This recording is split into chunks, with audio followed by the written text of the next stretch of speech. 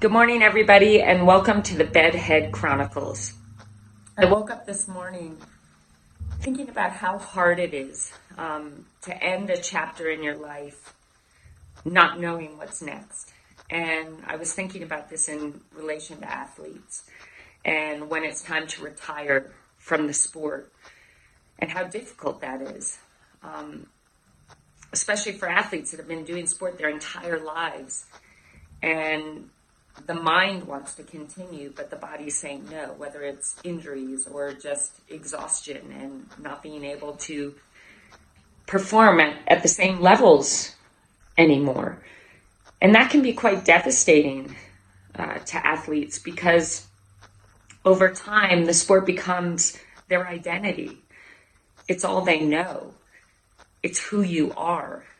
And we as athletes, when it's time to finish competing, we think that who we are and what people see in us, the respect that we've earned, the friends that we've made, the things we've achieved, we think that that's all because of the sport. What if the sport was just the vehicle through which we found ourselves, through which we stepped into all that we now know about ourselves, our strength, our power, our confidence, our courage, our light? What if the sport was just meant to deliver us right here where you are now? And although it's time to say goodbye to the sport and say goodbye to everything that brought you that fame, that respect, that self-respect, that self-love, how about saying thank you for delivering me to this space where I can now truly have an even more powerful and greater impact on this world and all those around me, because I now have access to everything I need to truly create the extraordinary life I dream of. Thank the sport for delivering you to this new identity that is you as your most powerful self. You as someone that can take on anything because you've proven through your sport that you can be afraid, you can do it anyway. That's courage. You can take on something that may seem impossible, but devote your life to putting your heart, your soul, your body, your mind, your everything into making your dream come true. You can be resilient, you can be relentless, you can be determined, you can fail, but you can get back up again and you can achieve. You now have that knowledge. You have that proof.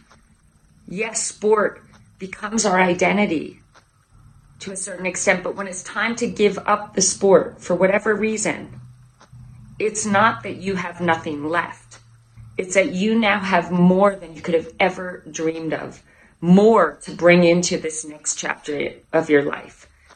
The sport delivered you to your greatest place of power within yourself. Now find out, what is your real identity?